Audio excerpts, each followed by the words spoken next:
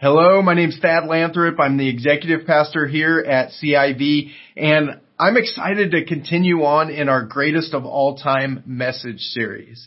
And what we're going to see is Jesus' response in the middle of an intense situation really illustrates why he is the greatest of all time. So won't you read this situation with me? It's John 8, 1 through 11. But Jesus went to the Mount of Olives. Early in the morning, he came again to the temple.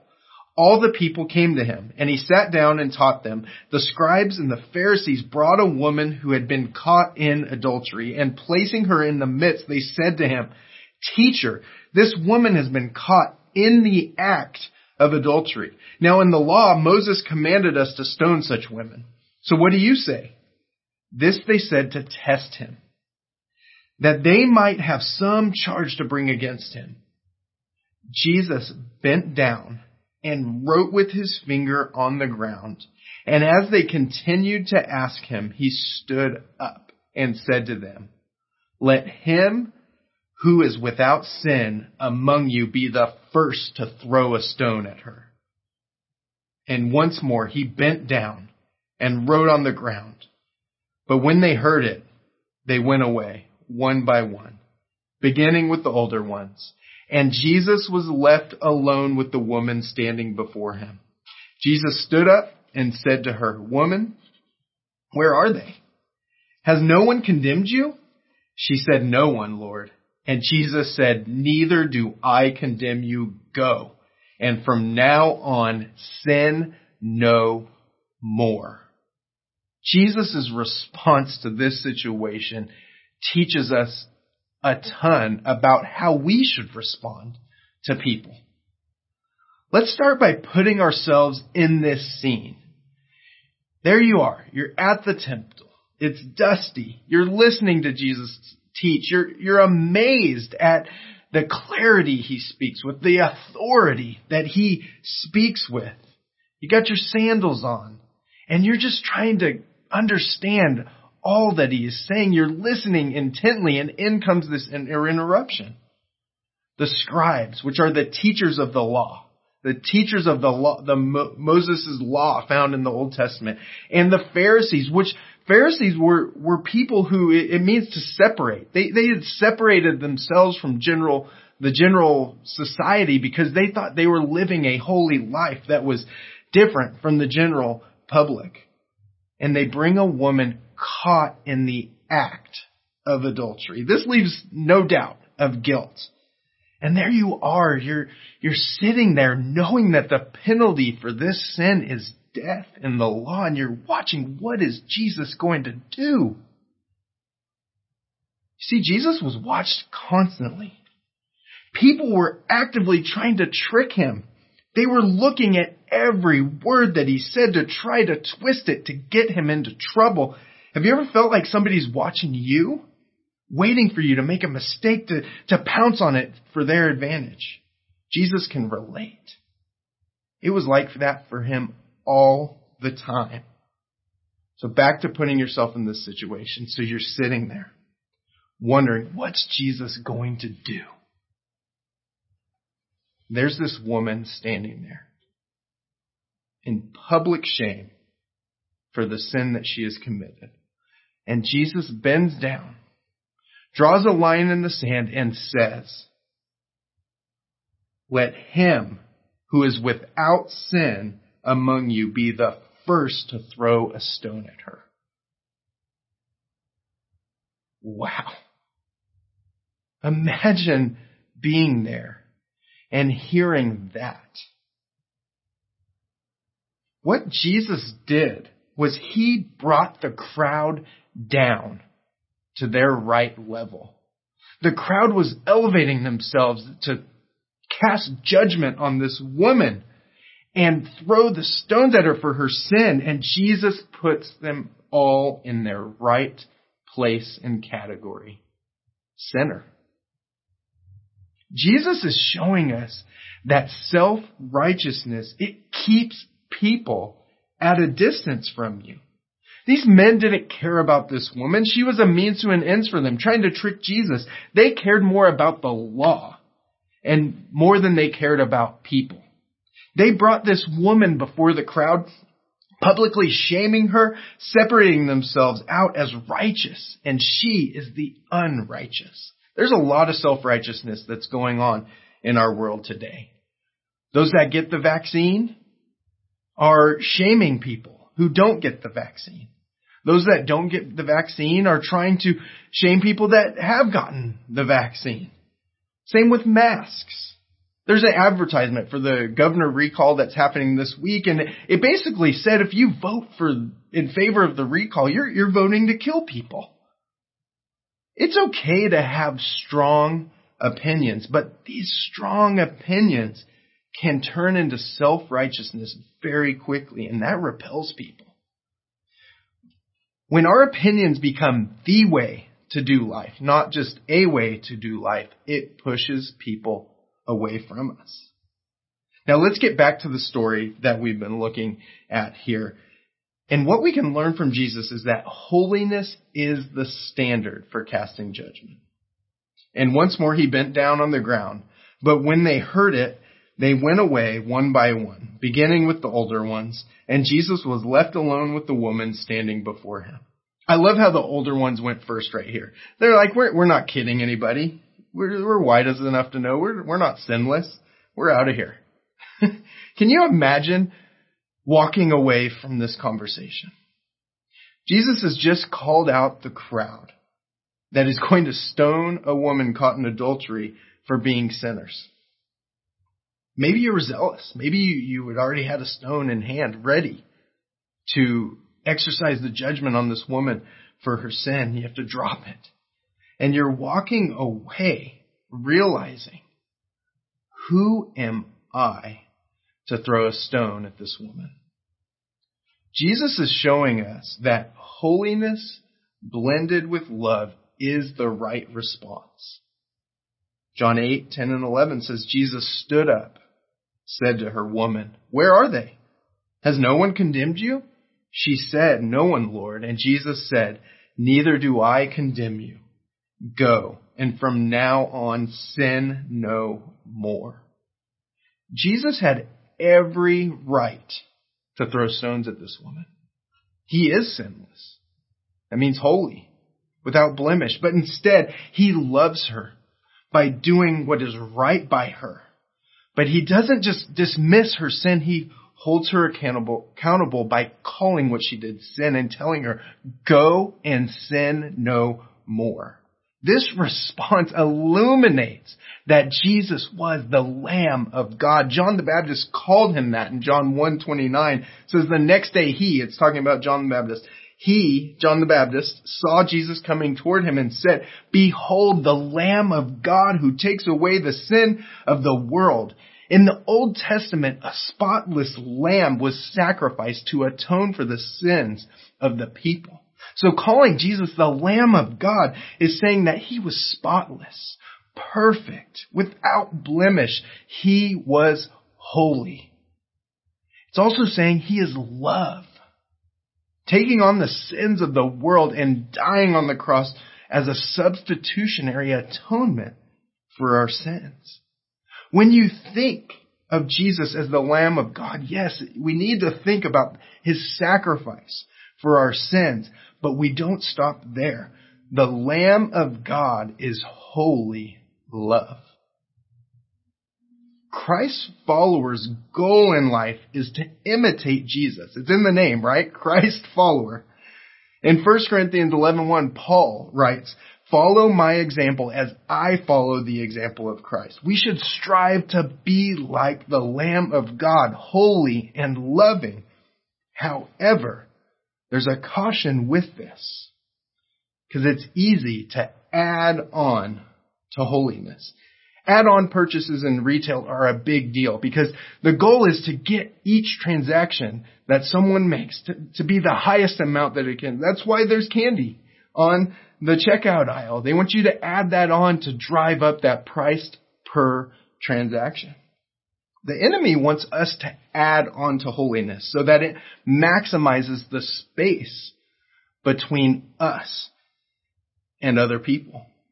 The world gives us all kinds of ideas about how to set us apart from bad things. There's dietary choices, keto, vegan, carnivore. There's medical options, standard care, alternative, oils, all kinds of things. There's the idea of, I just need to move out of this state and go off grid, separate myself from people. These aren't necessarily bad things in and of themselves, but they can very quickly lead us to be judgmental and exclusive of people who don't want to do life the way I think it should be done. It cuts us off from people. A few years ago, I got very concerned about what I was eating and my weight. I have back problems. I had back surgery in high school, and I have to be careful with how much I gain weight. Like this week, I'm feeling the weight that I have gained recently, and my back has been killing me. But what happened as I was really concerned about that was I found myself judging the choices of other people and what they were eating, thinking, oh, I've got my salad. Oh, they really shouldn't. I don't know why they're doing that. They shouldn't do that. They should be healthier in what they're eating. I had no role in the dietary choices of these other people. It wasn't my job to be inspecting what they're doing, but I started to get these ideas in my mind, and it was easy to think of myself as better than them. It was easy to think of them over here and me in a different area when it comes to what I'm eating. Christ followers have to be careful to not add on to what it means to be holy. And another caution that we have is with love. Love can very quickly turn into letting people do whatever they want. Our culture's definition of love is letting people do what they want. Our culture says people can just have sex with whoever they want, whenever they want. People can get released from jail for committing a crime right away, and that's fine. They don't have to pay for what they've done. Or we say, who am I to judge? There's no objective truth to appeal to. This type of thinking, it creates chaos. If there is not some moral standard, then when does the madness stop? Jesus is the example for us. His holiness did not push people away. His love did not compromise on the truth. He blends holiness and love together in a way that it drew him close to people. It didn't push people away. So how can we follow his example and blend holiness and love? Well, one of the ways that we can do this is to remember that we are sinners saved by grace. Ephesians 2:8-9 says, "For by grace you have been saved through faith. And this is not your own doing. It is the gift of God, not a result of works, so that no one may boast." This is the perspective needed to keep us from becoming so holy that it turns into self-righteousness. Remember what Jesus did to the crowd, getting ready to stone the adulterous woman. Let him who is without sin among you be the first to throw a stone at her. Maintaining an accurate view on ourselves is vital for us to love one another the way that Jesus shows us we need to. Jesus is the one who's perfect, dying on the cross for my sins. I'm not sinless, and I can't expect those around me to be perfect either. We also need to guard our hearts from harmful ideas. Proverbs 4:23 says, "Above all else, guard your heart, for it is the wellspring of life."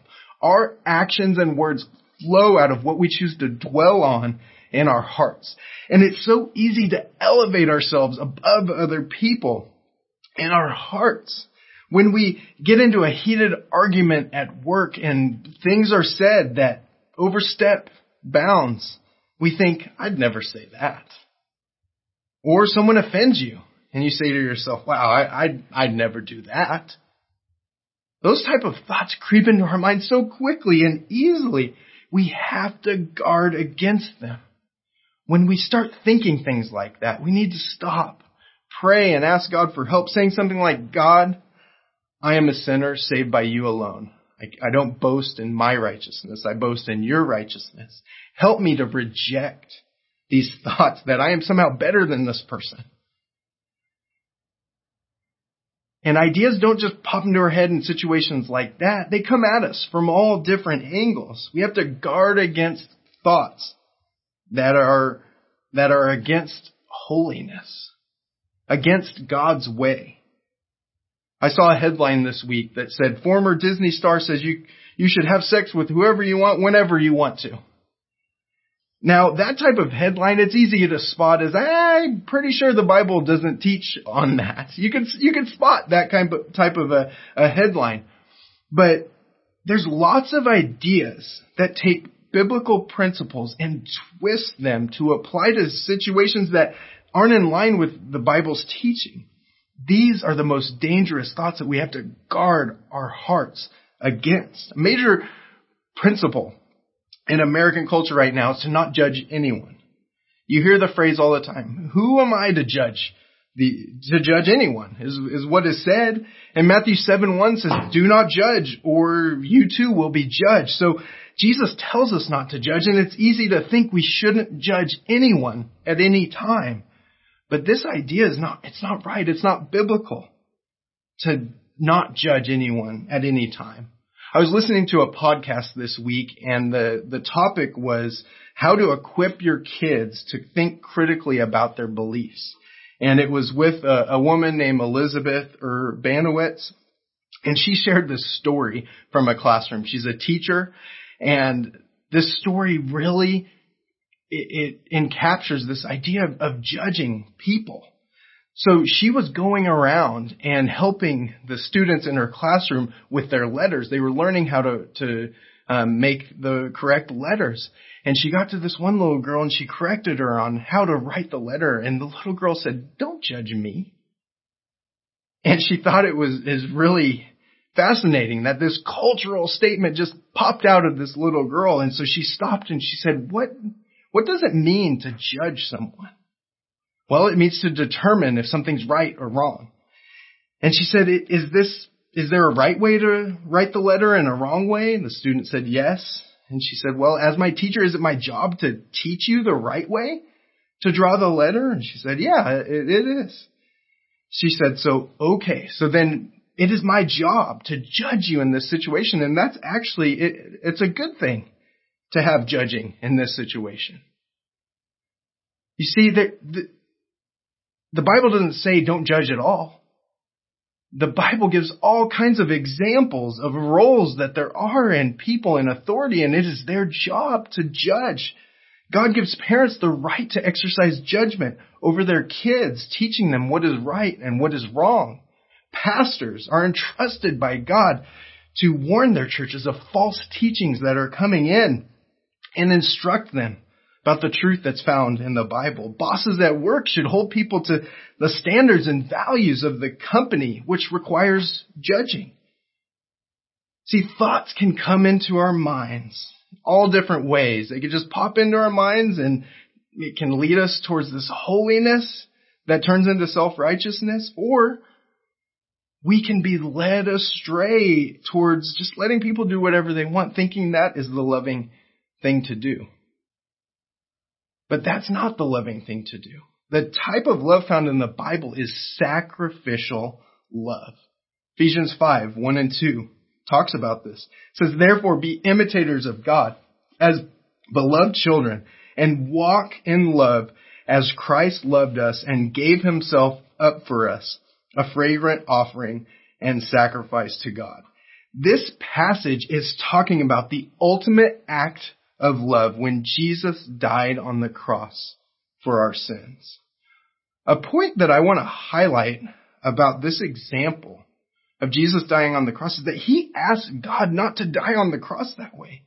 Jesus prayed to God right before he was taken into custody and it would eventually die on the cross. And he said, Father, if you are willing, remove this cup from me. Nevertheless, not my will, but yours be done.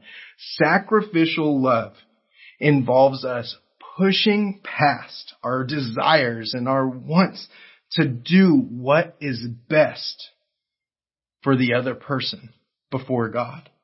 And that's the definition of love that you find in the Bible. Ephesians was originally written in Greek, and the Greek word for love is agape in this passage. It says, and agape means act in the best interest of someone before God. We're not supposed to let people run all over us and do whatever they want.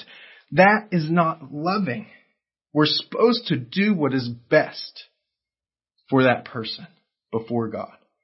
That is love. That is what Jesus did for us in dying on the cross for our sins.